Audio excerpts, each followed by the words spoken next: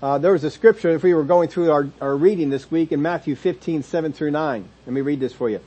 Hypocrites, well did Isaiah prophesy about you, saying, these people draw near to me with their mouth and honor me with their lips, but their heart is far from me.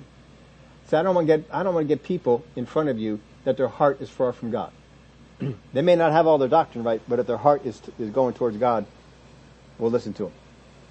And in vain they worship me. Notice this, they worship God, but they do it in vain. Teaching as doctrines the commandments of men. That is a real big warning sign. And that's something I always look out for when I'm listening to people. Is this something biblical? Is this something supported in Scripture? Or is it just someone's opinion? If it's their opinion, do they teach it as their opinion, or do they teach it as something biblical? Because if I have somebody who teaches me their opinion as something that is biblical, I probably will never put them out there for you. Because that's dangerous. Jesus said right there, teaching as doctrine the commandments of men. Got to be real careful about that. Sometimes people want to go out there and to teach things because they're convinced that this is true, but there's no place in Scripture where it is. Just because we think it's true, it's got to be in Scripture. And I know some people have mentioned to me, Brother Rick is he's stepping out. He's bringing more people in on his little TV shows and things that he does there. He's pretty well watched.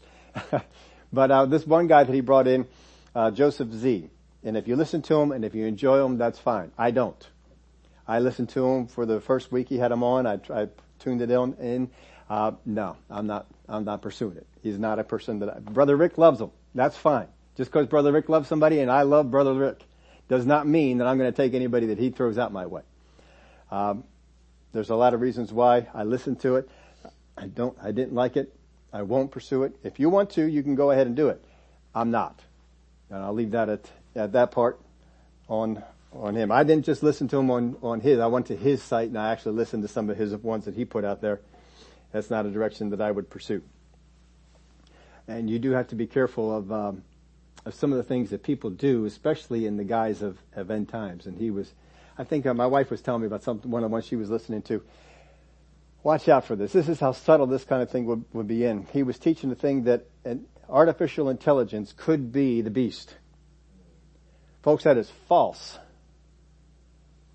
There's no chance. I don't care that AI was not around before and this is a new thing. I don't care. It is not possible because the beast and his image and his prophet are all in the one thing. The image is not a person, but out of those three, two of them are thrown into the lake of fire. The lake of fire is not for artificial intelligence or some computer. The lake of fire is for people. Antichrist is a person. He will not be an artificial intelligence. Now, Brother Rick was sitting right there when he was teaching this. I'm not sure what's up with that, but again, I love Brother Rick, and I will continue to listen to him. But just because he endorses somebody does not mean I'm jumping in both feet. So just be careful of stuff like that. You have to make sure it stays there in Scripture. Anyway, let's get over here to our Scripture. We're going to have some fun with this. We've been on parables. We've been talking about parables. And I want you to know some of the things coming up. Parables are great. Parables are some of the things, I'll tell you, some of the things you can get from Jesus' parables. This is Jesus teaching you. Let me just give you a little sight of some things to come. There is a parable that Jesus teaches that will tell you what he considers to be spiritual growth. How many have ever heard people's opinions about what spiritual growth is? Jesus gives a parable that he will tell you what spiritual growth is. And I very seldom hear anybody mention it. That's one thing we have coming up. He will also teach you one of the biggest hindrances to us spiritually, and even in the natural realm like friendships. He is going to teach you about one of the biggest hindrances that will hold you back spiritually, and will also hold you back in your friendships. And here's the thing about it. It's really easy to correct. All you gotta do is know about it. Now, I'm not going to throw out something to you, well, just walk in love. Walk in love is not an easy thing to correct. That is a lifelong mission. But there is something he gives you in one of these parables that is very easy to correct, very easy to keep in mind, and it will affect your spiritual and natural realm more than anything else. I think you can correct this easily. He also is going to tell you what responsibilities that we have in what we share, speak to the world, and even to other Christians. How many have ever wondered, well, should I say this to them? He gives a parable that will tell you whether you should or not. Now, if any of that does not jump out, it means this parable, then just hang on, because we're going to get into all of them. All those things are coming up. Now here, Luke chapter 12. Then one from the crowd said to him, "Teacher, tell my brother to divide the inheritance with me." But he said to him, "Man, who made me a judge or an arbitrator over you?" This is a statement. It's not really a question. It's a request. He's asking Jesus to do something for him. And on the basis of this, we have launched some teaching. So we got to understand what this thing is. One from the crowd said to him, "Teacher, tell my brother to divide the inheritance with me." That's all we know about it. That's all we know about the situation. But here's what you can figure out just by reading this. First off, there was something in the will or perhaps the law that was not viewed as fair. Have you ever had things going on at work that you thought were unfair?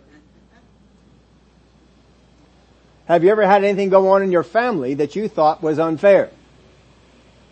Anything go on in your neighborhood that you thought was unfair? Have you ever seen God come through for another Christian, didn't come through for you? Have you ever thought that was unfair? How many times do we have this thought that something is unfair? Well, it's unfair that I have to go through this, nobody else has to. It's unfair that I'm facing this. It's unfair that I don't have this. And we come up with all these things. This man has looked at his situation and said, "It is unfair. Jesus, will you fix this for me?" Boy, isn't that what we always want? Somebody to step in and fix it for me. "Boss, will you get over here and fix this? I'm not being paid as much as them, but I'm doing twice the work. Can you get in here and fix this for me?" We all have solutions. We all have ways. And his solution was, tell him to split the inheritance with me. You can read over that and miss a whole lot of stuff that's going on. First off, we know this. The man had a brother. Did he have two? There is no indication he had two.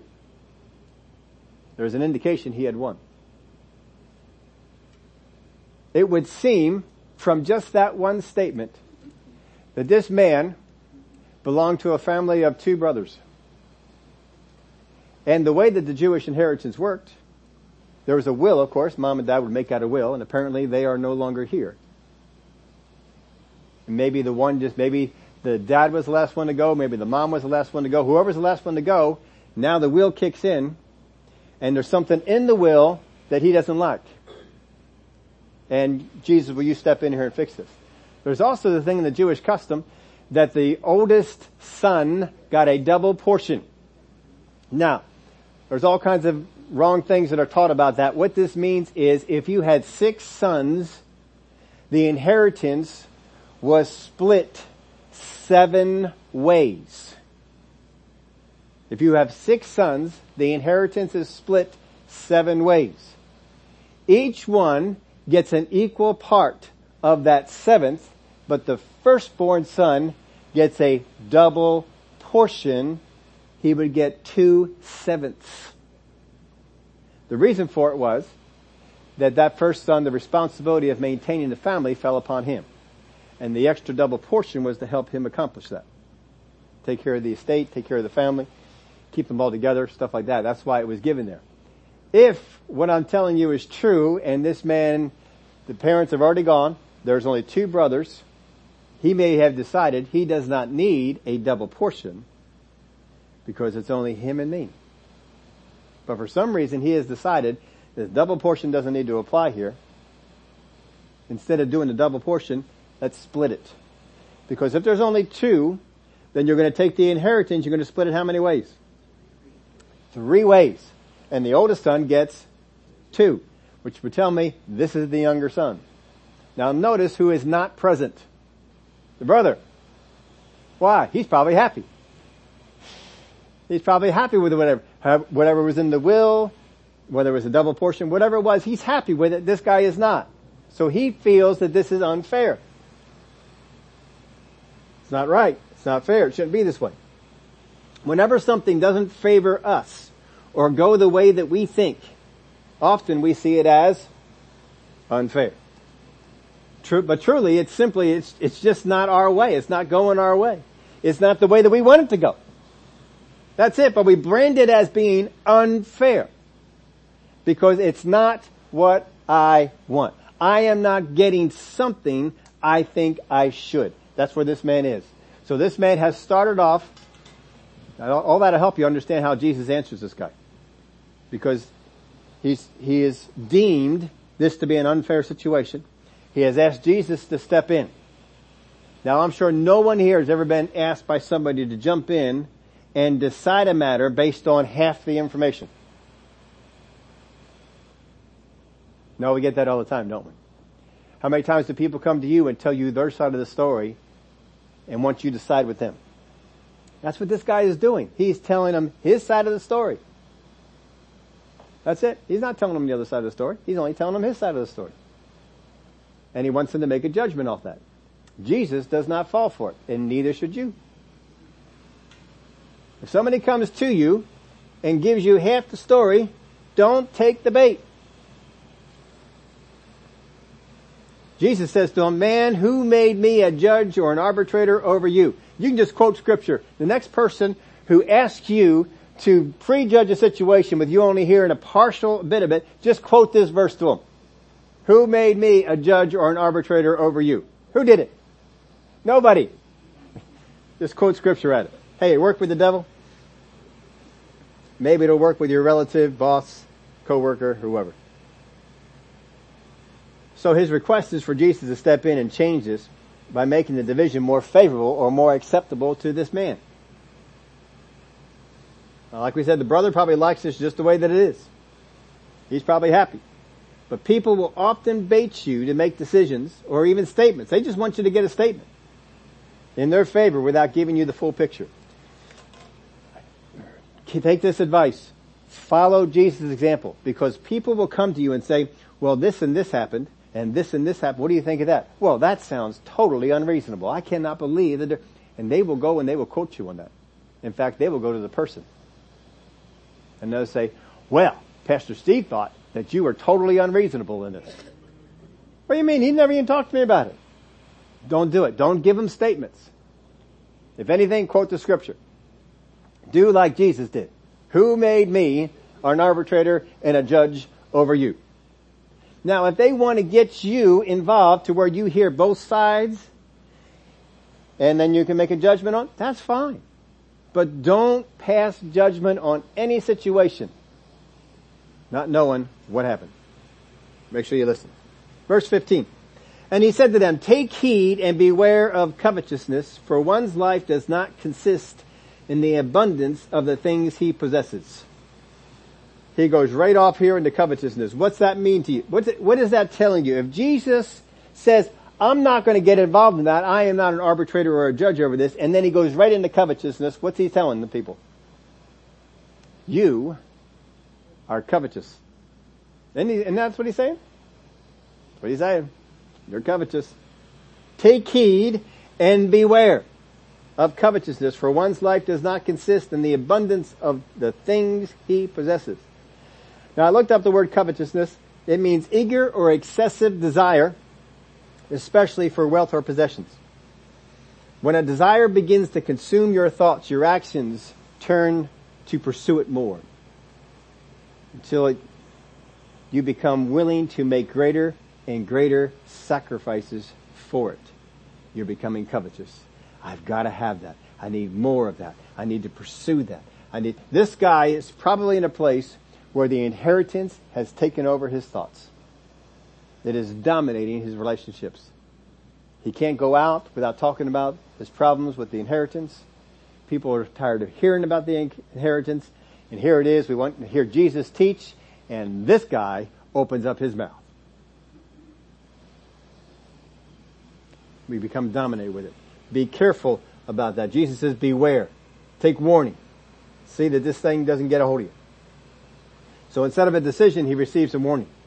Brother Hagin used to say this to us. I think I quoted it recently, but I am not against my people being rich. The Lord had shared this with them. I am not against my people being rich. I am against them being covetous. You can be covetous and not have any money at all. You can be rich, you can be poor, it makes no difference. But your life is not measured by the things you possess. Your life is not measured by the things you possess. One of the times, I remember when Tony Cook came out here, ministering to the church. Anybody remember Tony Cook? Okay, not too many remember him. Tony Cook came on out, and he was one of the times we were talking. I don't think he shared it in the service, but one of the times we were out there meeting with him, he said most churches today are judged by the 3 B's: buildings, bodies, and bucks. Wow, that's about right. We got to be careful because we can get pulled into the area of covetous and think even that we're doing it for God. Don't go into prayer or asking a question with God thinking something is unfair, looking for an explanation. Go in looking for understanding and a better view of the big picture. Whenever you go into prayer, don't go in there thinking, well, God, this is unfair. I need you to change. Do not go in there that way. Go in there with such a way that I need I need a understanding on this. I don't need you to explain to me why you did this. I want to have an understanding. I want to grow in my understanding of God. I want to grow in my understanding of the Word. So then he goes on to the parable. Verse 16. Then he spoke a parable to them, saying, the ground of a certain rich man yielded plentifully. And he thought within himself, saying, what shall I do, since I have no room to store my crops? Now I looked up, I try and make it a habit whenever I go through these to look up a number of different translations, and if we have anything that's substantial, I'll send it over to them so they can put it on the screen for you. Williams reads it this way, and it's just a small change, so I didn't bother putting it up on the screen. When it says here, and he thought within himself, Williams reads it this way, so he began to argue with himself. Have you ever had a self-argument? You take both sides, right? You argue why you should, you argue why you shouldn't. So this guy is getting into a discussion with himself. Why should I do it this way? Why should I do it this way? Why should I keep working? Why shouldn't I just take it easy? He's arguing with himself, but apparently one side won. What shall I do since I have no room to store my crops? That's his dilemma. Imagine this. You've been farming this land for a whole long time. You've got barns. Those barns have always been good enough to hold what you grow. Always been good enough. Now all of a sudden one year, so much stuff came in, such an abundance, that you no longer have room to store it. And you begin to think this. So he said, I will do this. I will pull down my barns and build greater. And there I will store all my crops and my goods. Every time I read this bothers me. I don't know if it ever bothered you. Maybe you never even thought about this before, but it always bothers me when I read this. If I am short on storage, why tear down the barn that is working just fine? Why not just build more? Keep what I got and build more. I always have a problem when I read this. Why don't you just leave that there and go build some other ones? But can you imagine the amount of prosperity that came to this man, that you are even going to consider tearing down what you have, building new, and still having plentiful to store? That is an abundance. This man came into an abundance. And I will say to my soul, you have many goods laid up for many years. Take your ease, eat, drink, and be merry. So what he has decided here is this. He's had an argument with himself. He's had a discussion with himself, and he says, look at all this abundance that has come in for me. What shall I do? I know. I'll tear down my barns. I'll build new ones. We will take all that stuff and we will store it, and I am going to be living high on the hog for years. That is some kind of an abundance. This is a man who has been farming every year, harvesting, saved some for seed, sowed it the next year, and been doing this cycle. And then all of a sudden something came into his life and it changed it. Think of it this way. What happens to someone who plays the lottery every day, every week, however it goes, and then all of a sudden one day they won, and multi-million dollars are coming into their accounts? What happens to them? Some people, they quit their job. They sell their house and they buy a new house, a bigger house. Sell their car, they get a bigger car, maybe multiple cars. Maybe they buy a boat. Maybe they buy timeshares. Maybe they just buy a hotel. But they go out there and they start doing all these things. Why? Because something came into my life and I've decided I'm going to change the way that I've been living. And I'm going to live off of what I've just received. What happens when people get a sudden big bonus at work? Or took a new job and doubled their pay?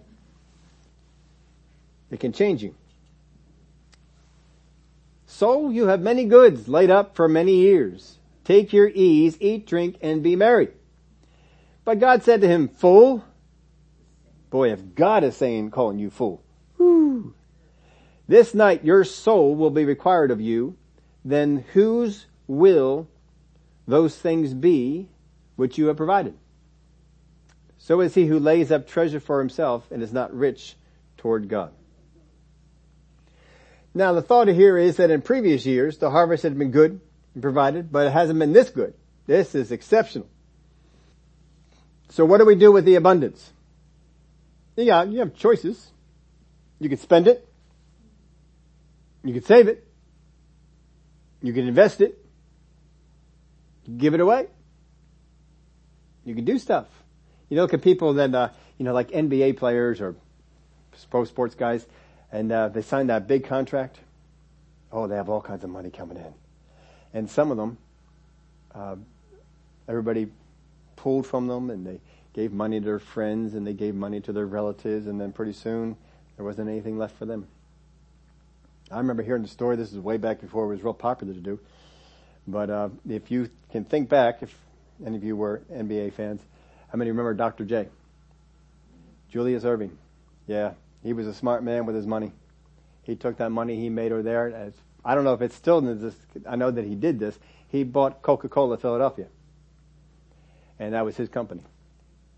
And so he used that and invested it, and money would come back to him, so he continually had money. And after he was done with the NBA, you saw him walking around in a suit and a briefcase, going into work. And he kept on going with that. Now, I don't know what's up with him today. I haven't followed. He's probably retired by now. But that's one of the things that he did. He decided, I'm not just going to build bigger barns. I'm going to invest the money. And as far as I know, he was also helping out a lot of people as well. But anyway, here's the question. If a sudden abundance came into you, how would it change your life? This man decided he'd stop working. He'd stop producing. He had more than he needed. Now, here's some blanks I put in your outline for you. Get this one. Because this is the key part of this thing. The supply he saw met the need he predicted. This is what gets a lot of Christians into trouble. The supply he saw met the need he predicted. There's a lot of times that we have predicted what we would need, and we have set up our supply, or we've seen our supply. Not just physical, but spiritual. I anticipate I'm going to need this spiritually, so I've set myself up to attain it. But our supply must be sufficient for the demands made on it. However, we are not always aware of all the demands. Do you know what will be demanded of you in 5 years? We can anticipate, but I don't know. How about 10 years from now? I don't know. I can anticipate, but I don't know. Right? So that's why you follow your spirit. Because your soul can know what you have in front of you, but it cannot know what's ahead. But your spirit man can. I put that one in your outline. The soul, not even one that is not renewed on the word, can know the supply, but it cannot see the demands that await for it. Your soul does not know what's down the road, but God does. Your spirit does. The spirit-led soul can know the supply and hear from God the demands that are ahead. Do you remember Joseph? They did not anticipate the demand that was ahead for them, but God told it to Joseph. Now, here's what you need to do. Make plans. Get yourself ready.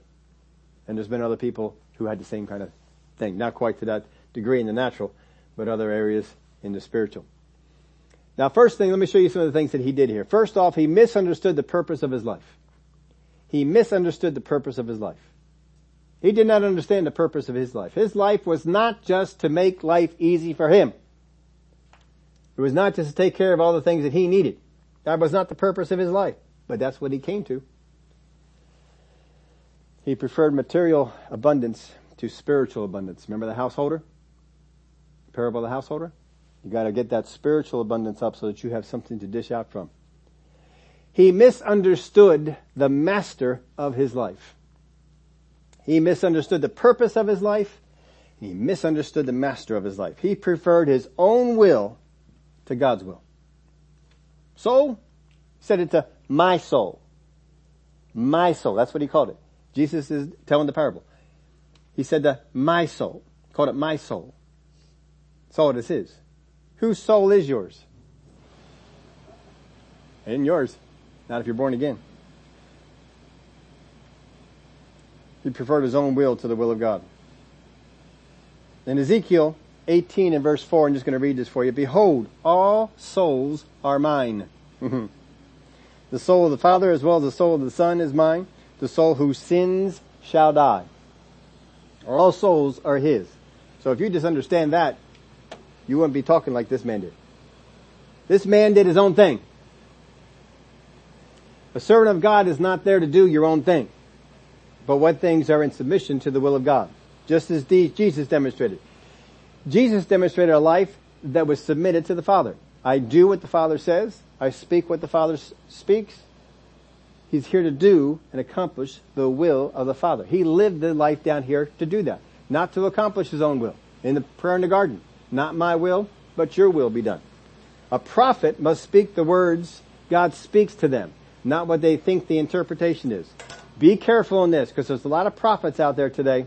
They are no longer speaking the words of God. They say, and they may have, they say they received the word from God and they speak to you the interpretation of it. That is not a prophet. A prophet speaks to you exactly what God said. Remember the words that God spoke to Ezekiel. Say exactly what I say to you. And Ezekiel did, and that's why he soared, because God saw, I can trust this man. He will say exactly what I say to him. A prophet must speak the words God speaks to them, not their interpretation of the words that God speaks. A faithful prophet is one who hears the words of God and speaks them. An unfaithful prophet is one who gives you the interpretation of what God said to them. Don't do that as a prophet. A teacher can teach where they're given opportunity, but they cannot usurp a service because they feel inspired. Can you imagine if a teacher walked into some conference somewhere and they feel inspired and they stood up and said, I need to teach? No. See, there's that submission thing. No. We have people that are over this. God is instructing them what to do, and we expect them to follow along with that. One who works miracles, the Word of God talks about people who work miracles, and they must follow faith or the leading of the Spirit. They can work those miracles, but there's got to be faith in the person. Jesus found faith in individuals and worked miracles that way. He also had the leading of the Spirit. Remember when that man was in the coffin? There was no faith on anybody's part there. He was moved by the Spirit to go up there and to pull him out of the coffin. And he did that. You cannot be led by emotions. If you are going to be one God is using in the area of working the miracles, you cannot be moved by emotion. Well, look at this we got to get in there and no, you're going to be pulled off. You got to follow after what God says, or you got to follow after faith. Those are the things you need to do, because you are not here to do your own will. This man was doing his own will. If you're a worship team member, you can't sing a song your own way. You can't go off in a different direction from where the leader dictates or where everybody else is going. You gotta follow after what they're going on. Otherwise there's going to be chaos up there. If you have instruments up there and they start playing a song the way they feel like playing it, that's not going to work. God will look down on that and says, all right, well, if you can't be faithful with the leader I put in front of you, then how are you going to be faithful with anything bigger? If you're an usher or a parking lot attendant, you're there to serve people, park cars. You can't just serve people and park cars any way you want. There are certain people who said, all right, this is what we want you to do. This is how we lay it out. And you got to follow along those ways. Now notice this, God does not force us to comply with His will, but He rewards those that are faithful, those that faithfully follow it. He rewards them. He does not sit up there and say, you will do it my way. That's how God does. If you need to be forced to follow the will of those you are under, you will not learn obedience nor ever be in a place to be trusted of God with the things that God considers valuable. Here's the third thing. He misunderstood the future of his life. He misunderstood the purpose of his life. He misunderstood the master of his life. And he misunderstood the future of his life. And in the parable, God says, your life is required now. You don't got years down the road. It's required now. He misunderstood the future of his life. Then Jesus begins to teach this in 22, and this has everything to do with what he just did. Then he said to his disciples, therefore I say to you, do not worry about your life, what you will eat, nor about the body, what you will put on. Life is more than food, and the body is more than clothing. Now understand this about this verse. Let me just read it to you. Get it just as he said it. Therefore I say to you, do not worry about your life, what you will eat, nor about the body, what you will put on. Do not worry about your life. Do not worry about what you're going to eat. Do not worry about the body. He said, don't worry about it. Don't worry. That's not a request. That is a command. You can obey it or you can not obey it. But God is looking for those that are faithful with His commands. God is looking for those that will let Him be the master of their life. Do not worry. Yeah, well, you just don't know what I'm up against. Let me read that again. What's it say in the Word? Yeah, but you don't know what pressure I'm under. You don't know what will happen if this fails. What did Jesus say? Do not worry. I don't care what situation you are in. Do not worry. Now the video teaching we have coming out for you tomorrow, he's going to hit on this little topic here, right here. It'd be great for you to hear that. Do not worry about your life. Don't do it. Life is more than food, and the body is more than clothing. Consider the ravens, for they neither sow nor reap, which have neither storehouse nor barn, and God feeds them. Of how much more value are you than the birds? Remember the parable we did on the treasure and the pearl? How valuable are you? What is your value? Who sets your value? The person who sees you as having the most. Your value is not set by people who are critical of you. Your value is not set by people who think less of you. Your value is not set by people who put you down. Your value is set by the one who values you the most. And we use the example of like auctions. What is the value of the item in the auction? The one who won the highest bid. That is the value. All the other values thrown out. The only one that counts, this one. If someone determined that this is worth $1 million, I don't care if everybody else thought it was only worth $250,000. The value of that thing is $1 million. Why? Because there was someone who saw the value. And Jesus is telling us He saw the value in us and gave His life for us. That is your value. Don't let the devil, don't let other people tell you anything different. And He's telling you right here in this parable, aren't you more valuable than ravens? That's even an unclean bird. How much more value are you than the birds? And I take care of the birds? No, I'm going to forget you? And which of you by worrying can add 1 cubit to his stature? If you then are not able to do the least, why are you anxious for the rest? Consider the lilies, how they grow. They neither toil nor spin. And I say to you, even Solomon in all his glory was not arrayed like one of these. If then God so clothes the grass, which today is in the field and tomorrow is thrown in the oven, how much more will he clothe you, O you of little faith? And do not seek what you shall eat, what you shall drink, nor have an anxious mind. Oh, right there. Have an anxious mind. Don't have an anxious mind. You embark in something new. At least you're going off to school. Brand new place.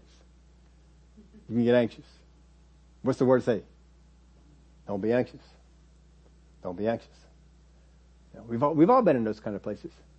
I've been in those kind of places. You know, I went to Kings, and up there in Kings, you know, it's folks came up, drove me up there, took all my stuff, put it in there, and I went on in. Went out to Rhema. I got on the plane, was greeted by people I didn't know. Went to a place I didn't know. Met people I didn't know. Didn't know anything in the city. Didn't know anyone in the city. I was a complete stranger to every single person in that city. Don't be anxious. Don't be anxious. No matter what situation you're in, taking on a new job, taking on a new responsibility at work, whatever the thing is, do not be anxious. Don't be, you got to get that anxiety. Yeah, but you don't know what I'm facing. No, I don't. But Jesus does, and he's the one who said it. Don't be anxious. One of the things that Brother Hagin shared with us when we were at school, I may have shared this with you a few times, but I can just see him getting in trouble for this. Not everything the prophet did was necessarily trouble-free. But he lived a life anxious, worry-free. He didn't get anxious. He didn't get worried about anything. And it really aggravated his wife. And one time they were coming up to the house, and I had probably some discussion in the car. I forget all that was going on. And she just said to him, I'll bet that I and the kids could drop over dead and you wouldn't be worried at all. His comment was, now, you tell me where you think this comment's going to get you. He says, well, don't sound like there'd be much sense in worrying about it then. But that's who he was. I'm sure that discussion didn't end at the door. It probably continued to go on. But don't be anxious for things. There's always going to be a temptation to begin to think about the future. To begin to think about, all right, when this comes in, what am I going to do with what comes in? What kind of barns do I need to make? What kind of investments do I need to make? How am I going to plan? How am I going to take care of this thing down here in the road? Now, Jesus was not against them having barns. He never told them to tear down the barns that he had. He's giving you a story. Suddenly an influx came in, and this man was making his life all about that. So he said, don't have an anxious mind. Your mind ought to be able to shut down. Your mind ought to be able to shut down. My mind can shut down. I've trained it. I've made sure that it can shut down. My wife will tell you, I go to bed at night, my mind shuts down. I'm done. I'm not thinking about things. I'm not going over things. If God wakes me up in the middle of the night, give me something, I'll write it down and go back to bed. You should be able to shut it down. If you cannot, it's going to wear on you. Brother Keith shares this on this video tomorrow. Your body is not made to handle anxiety and stress, and it will wear you out real fast. Don't take it on. So he says there, don't have an anxious mind. For all these things the nations of the world seek after, and your Father knows that you need these things. See, the world's seeking after these things. Now God knows you need them, but don't seek after them. Seek the kingdom of God, and all these things shall be added to you. Do not fear, little flock, for it is your Father's good pleasure to give you the kingdom. Sell what you have, give alms, provide yourselves money bags, which do not grow old, a treasure in the heavens that does not fail, where no thief approaches nor moth destroys. For where your treasure is, there your heart will be also. This man's treasure was where? In the abundance of the crops that he got. We're going to store it away. Now, put this in your outline for you. You can fill this in. Worry deals with the future. You find anything you are worried about, anything you are anxious about, it is about the future. You don't worry about the past. The past is done. You don't worry about the present. Worry is for the future. It's what will happen. It may be something that's going to happen in 10 minutes. It might be something that's going to happen in 10 years. But worry is future. Work deals with the now. Worry deals with the future. Work deals with the now. Worry keeps you from doing work, which means you don't deal with your now, which messes up your future. Don't let the anxiety, the worry, the fear get in. It's not a show of concern or love because you are worried and anxious about a loved one. People have been telling you that for a long time. It is not a sign of it. If you are worried about a loved one, you are in disobedience to the Word of God. That's not love. If I'm in disobedience to the Word of God, it means that I am not walking in the commandments of God, right? How do I know that I love God? Keep His commands. So that right there tells me I've stepped out of love. Don't step out of love. Stay in love. Because the only way you can really love the people that you care about is to be in the love of God. Stay there. Don't get out of it. Do not fear, little flock, for it is your Father's good pleasure to give you the kingdom. He loves giving you the kingdom. Think of it this way. Grandparents love to spoil grandkids. Grandparents love to spoil grandkids more than it seemed like they spoiled their own kids. Well, when your kids were your kids, you had a lot more pressure on you to pay this and do these kind of things, and so you didn't feel as free to do all that. That was most of that money that you had come in. A lot of it was committed. Now your grandparents, not as much coming in, not as much pulling at that. So you got more discretionary money. Our grandkids call it the Bank of Nani and Papa. And they'll come over and make a withdrawal. And you know what? We are happy to do it. Happy to do it. Yeah. That's how God gives to His kids. God loves to give you the kingdom. Loves it. Looks forward to it. And you're going to be over here worried about some food, some clothes. It is your Father's good pleasure to give you the kingdom. Sell what you have, give alms, provide yourself money bags, which do not grow old, a treasure in the heavens that does not fail. That's the one you need. This guy was going to put his treasure on the earth in barns, and once he died, he had no access to it. Where your treasure is, there your heart will be also. When you take your efforts, when you take your work, and it becomes distracted onto the wrong thing, your life, your production, your purpose, all that, it's all messed up. Since worry can do nothing, he says worry can't even add anything to your life.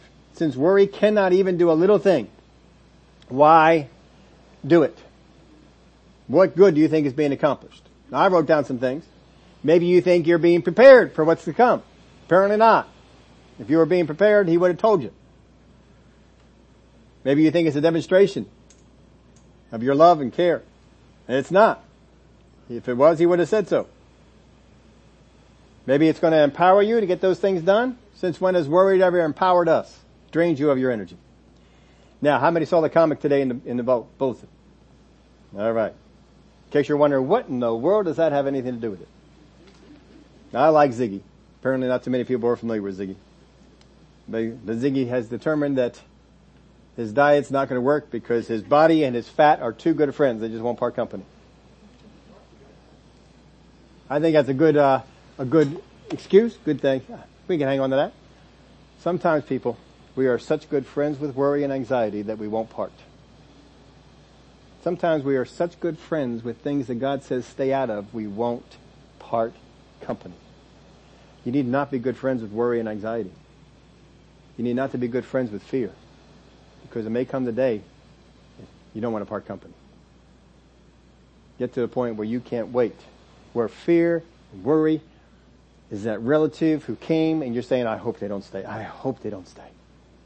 You can get them out. Get rid of them. They don't need to be here.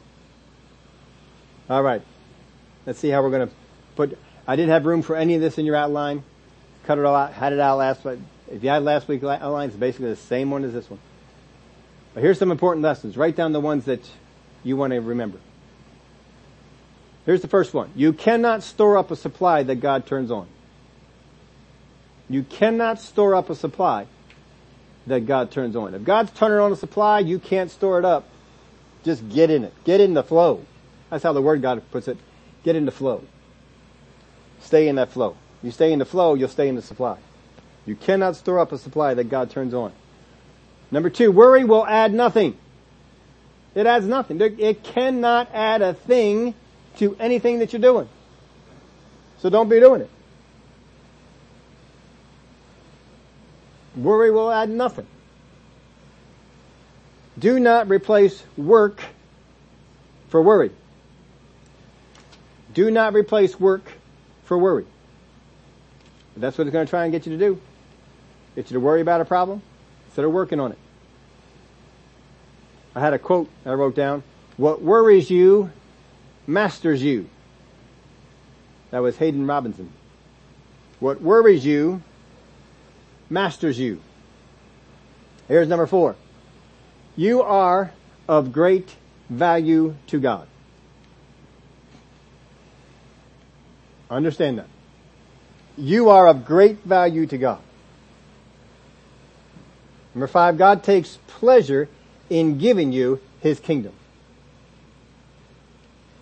The enemy is going to try and tell you otherwise. God's not concerned about you. He's not thinking about you. No, God takes pleasure in giving you His kingdom.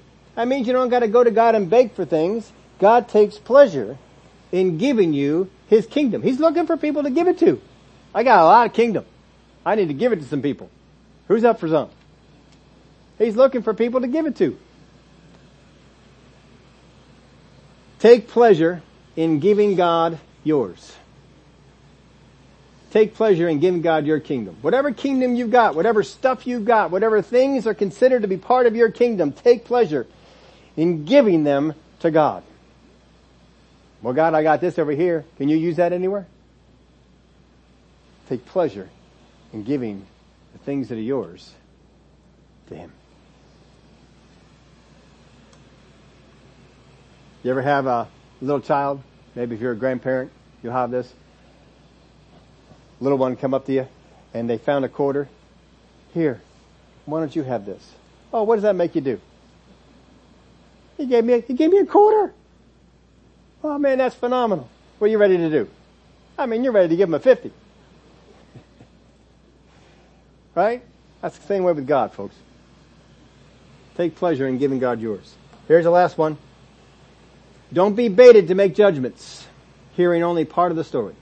Don't be baited to making judgments, hearing only part of the story. The man who started this with the request for Jesus to intervene was baiting Jesus into making a judgment.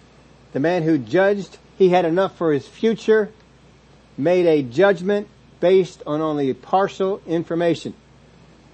And those who decide to worry, who judge, it will be help even though God said it will not. If you decide to worry, if you decide to be anxious, even though God has said not to, you have fallen into the same trap and you have made a judgment based on inferior information. Inadequate information. Have you decided that I need to take some of my mental energy and focus it into thinking on these things? Not trusting in God. This is all one whole group here of teaching. It even keeps going on, but I knew we weren't going to have time to go beyond that. Don't make these kind of judgments. Get the whole picture of the Word of God and then go after it. Would you all stand up with me?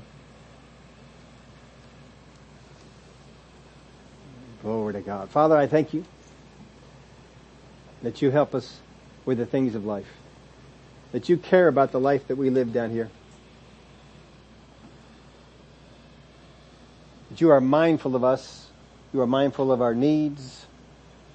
And it is your desire to meet those needs. And I thank you for it. With every head bowed. If you're here today and you say, fear, anxiety, worry, yeah, it's been pestering me, it's been creeping in.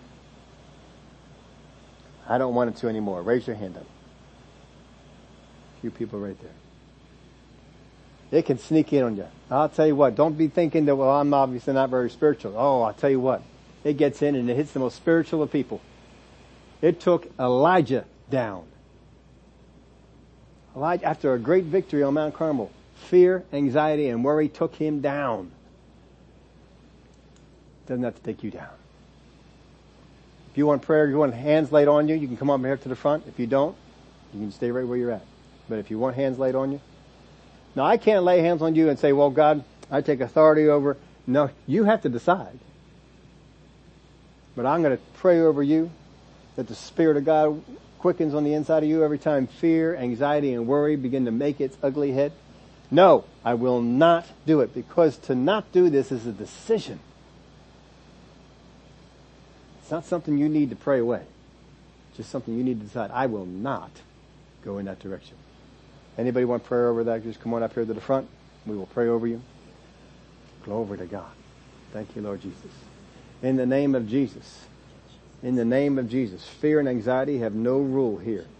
In the name of Jesus. Peace is the nature of the kingdom. Peace is the nature of the kingdom. Father, I thank you that your word will quicken inside her every time that worry, every time the anxiety, every time fear tries to make its presence known. And we just confess what is in the word of God. Hallelujah. Glory to God. Thank you, Lord Jesus. In the name of Jesus, fear and anxiety, you have no rule here. No matter how grim of a picture you paint for the future, the Word of God has painted a solid one. And He is mindful of our future. If there is anything we need to know about in our spirit, He alerts us. He does not alert us through worry and anxiety. In the name of Jesus, we take authority over all those things. Glory be to your name. Thank you, Lord. Hallelujah. Thank you, Father. Glory to God. God wants your mind to be at ease. He wants your mind to be set free. He's concerned about your mind and where it goes. And He's done all sorts of things to help us with that. But you've got to let Him do it. If you continue to embrace worry, fear, and anxiety, you will keep yourself from the peace of God. And you'll keep yourself from the power of God. But that's not how He wants it. Well, you don't know how long I battled this. It don't matter. You can have victory today. You can have victory right now. I'm not doing that anymore. I am not doing that anymore. I am not going in that direction anymore. Oh, but it has caught up with me. If you ever have trouble getting to sleep, this is something that I don't even know who it was who taught it to me. Decades ago, I learned this one. If you ever have trouble falling asleep at night because your mind is still going, or anxieties or fears or things like that are going on, here is a simple cure. How many people have ever tried to pray in the Spirit or pray to God for a long time and then end up falling asleep? Anybody ever done that? Yeah. Battle sleep. Every time you go to prayer, do this. At nighttime, if your mind wants to take over all those things, pray in the Spirit. Just pray in the Spirit. Just pray to God. Just have a lengthy session. It is a win-win. Either you don't fall asleep and you get to pray for the long time that you wanted to, or you fall asleep. I mean, either way, it's a win-win, right? What's better, laying there worried and anxious, or praying in the Spirit? Either way, you'll win. Don't let it have the victory anymore. This is what Jesus was teaching about in this parable. And He's got a lot more parables and a lot more things to teach us. Glory to God for that. Well, tomorrow we have a video teaching coming up. How many watched the one I put up? I didn't put it up until, Friday? Who watched Vadi? I'll tell you what, that was a good one. That was a good one. If you ever wonder how to deal with some of the things that are going on, and people are saying, well, you don't know, I'm in this wrong kind of relationship, but I love them. I'm in this, homosexual relationship, but I love him. And you're always wondering I tell you what, he went after this with a verse I never would have thought of. Boy, did he ever do it. So it was a good one. I hope you get a chance. It's not long. He doesn't preach all that long, 40, 50 minutes, I think at the most he's in there and done. But, tomorrow we have one coming up from, Brother Keith. I haven't put up one from Brother Keith in a long, long time. This one comes out from the 2022 Kenneth Copeland Ministers Conference. And he is teaching on some things and so it's actually, I made it live. I was going to make it live tomorrow morning, but I went ahead and made it live. So it's up there now. If you go to the church YouTube channel, it's there. You can watch it anytime you want to. But, all the other ones we put up are up there as well. These are all things that you get to hear. And other ministers are going to be teaching you some of the things in the Word of God. The most important thing you can get is get the Word of God in you. So we give you at least one or two of these things a week. And, just cut out a TV show if you have to. It'll benefit you more. These things will be helpful for you. If you are not on the the text list, if you only get into Facebook, I say this, and it seems like every time I say this, new people hear it. So if you're getting tired of me saying it, at least you heard it. But somebody else is going to come out, oh, I didn't know that. If you watch it on the Facebook link, it's a YouTube link, but it's going to keep you in the Facebook environment. And you have all the limitations of Facebook, which are many. Many. If you want to bypass that, I will text you out every Monday at the same time that it comes up on the Facebook page. I will text you out the link that goes right to YouTube. YouTube is much easier to listen to things with. And if you stop and have to come back, it remembers where you stopped. It's tremendously better. So if you're not on that, it is no problem to get on there. I still have room to put more people on. Love to have you just let me know. I probably have your text information, but just let me know. We'll put you on that list. You'll get the text instead of having to go to Facebook and find it from there. But bless some of the folks that are around you. The Bacons are driving today, and we're praying for them. They said there was a lot of nutty people on the road yesterday. So we're praying for the nutty people, stay away from them. And they'll be heading out to Tennessee. There has a business trip to do there for a couple of days. But have a great rest of the day and bless some of the people that are around you before you go.